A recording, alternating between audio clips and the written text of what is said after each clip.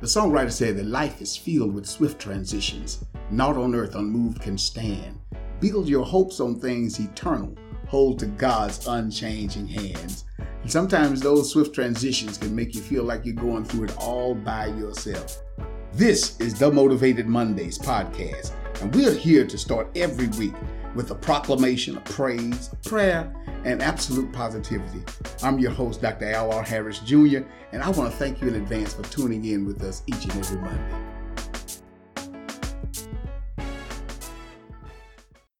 Hey guys, thanks again for joining me here on Motivated Mondays. I'm so glad to have your presence here, and I'm excited to deliver this word to you from the Lord. One of the most interesting stories to me is found in the Bible. In St. Matthew chapter number 14, it is the story whereby Jesus has fed 5,000 men alone with 2 fish and 5 barley loaves.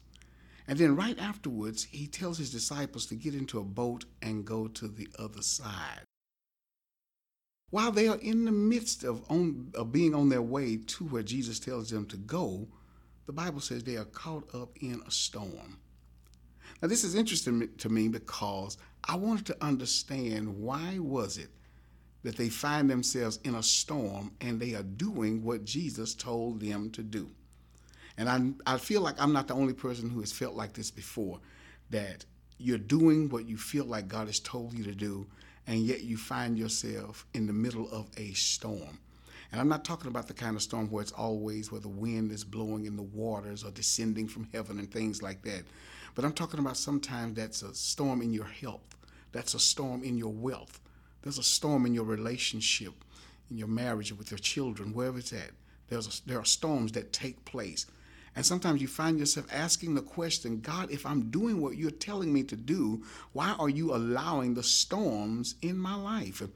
I mean, if you're God, I know that you're able. I mean, we've seen you before when you stepped out of a boat after we woke you up and you spoke to wind and waves and told them to peace, be still, and they did what you said do.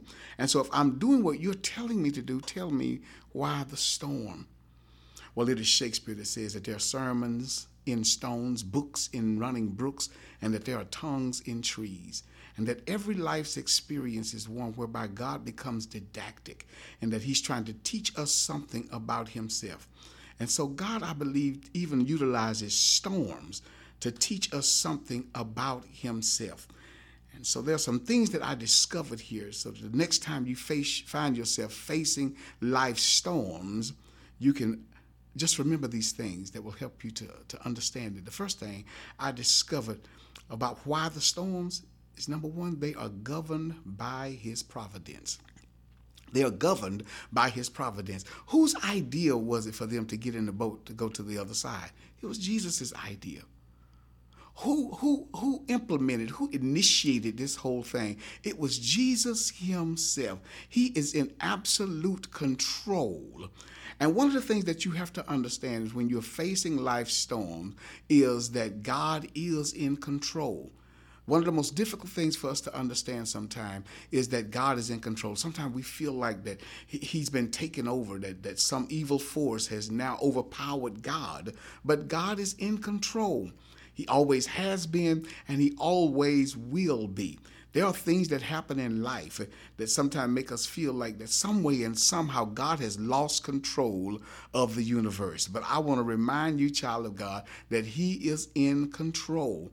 Jesus was in control a few chapters before when the disciples found themselves in a boat and the water and the wind was on that boat, and they woke Jesus up and says, "Hey, Master, carest thou not that we are in this storm?" He woke up and says to the wind and to the waves, "Peace, be still." Why? Because he's in control.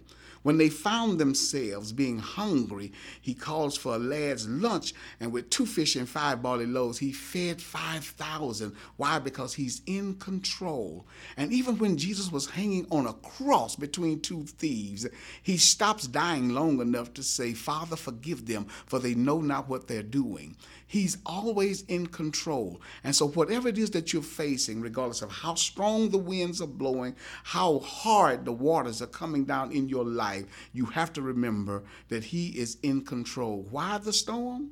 Because God wants to remind us that it is governed by his providence. Here's the second thing you need to remember, though, is that we are guarded by his prayers.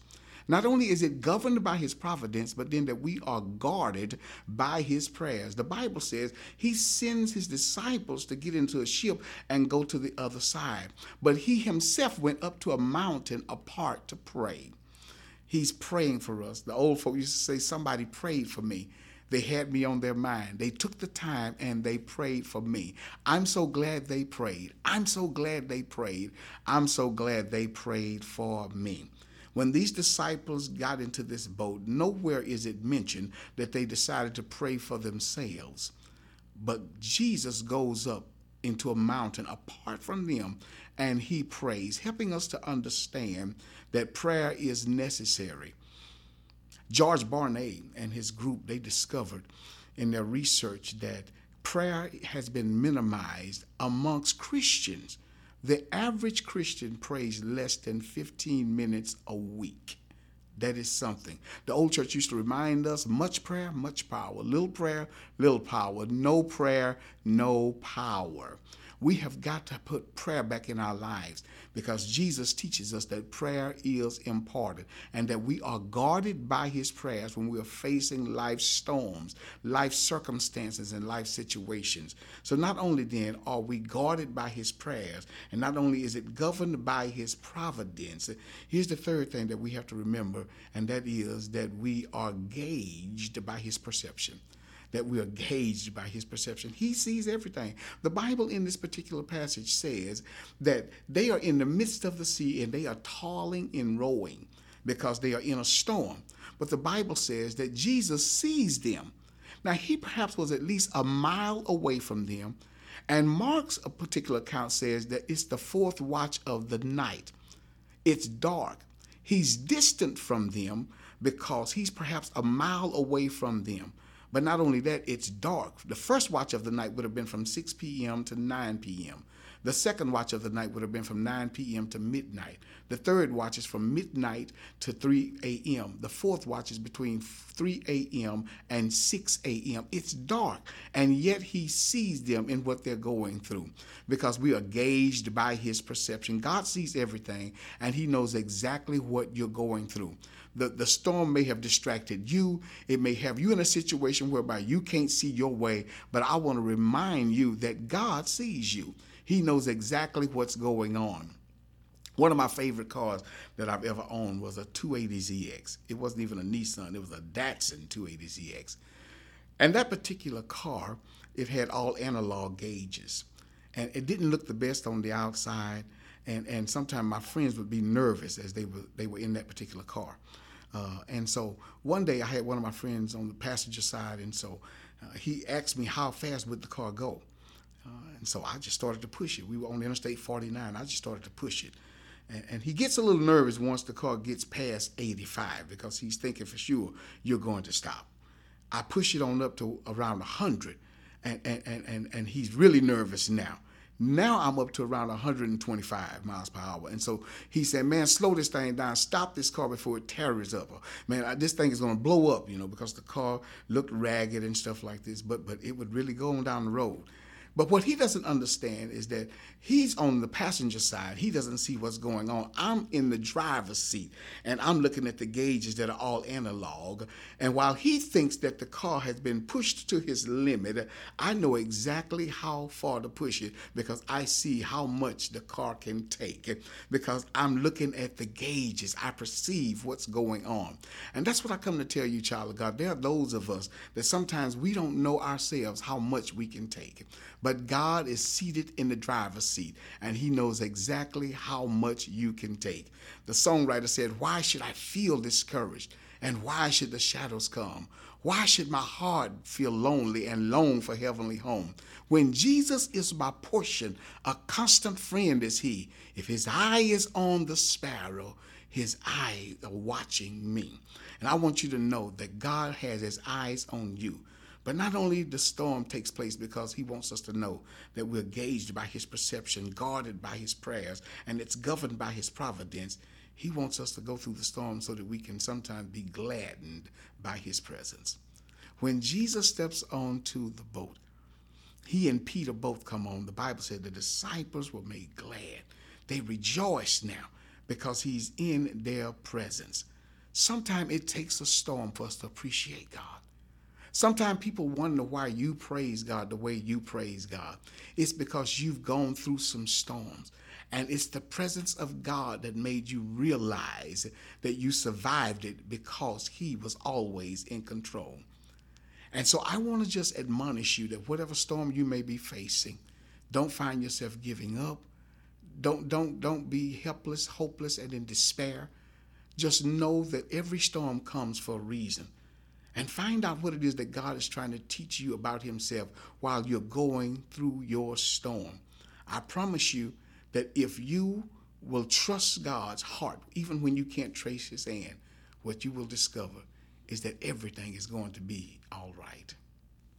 Hey guys, when I was young, I learned a song. And in that song, they told me that, listen, the Lord will make a way somehow. Whatever storm you may be facing, God's got it all under control, and he will make a way somehow. Like a ship that's tossed and driven, battered by an angry sea, when the storms of life are raging and the fury falls on me, I wonder what I have done that makes this race so hard to run. And I say to my soul, don't worry.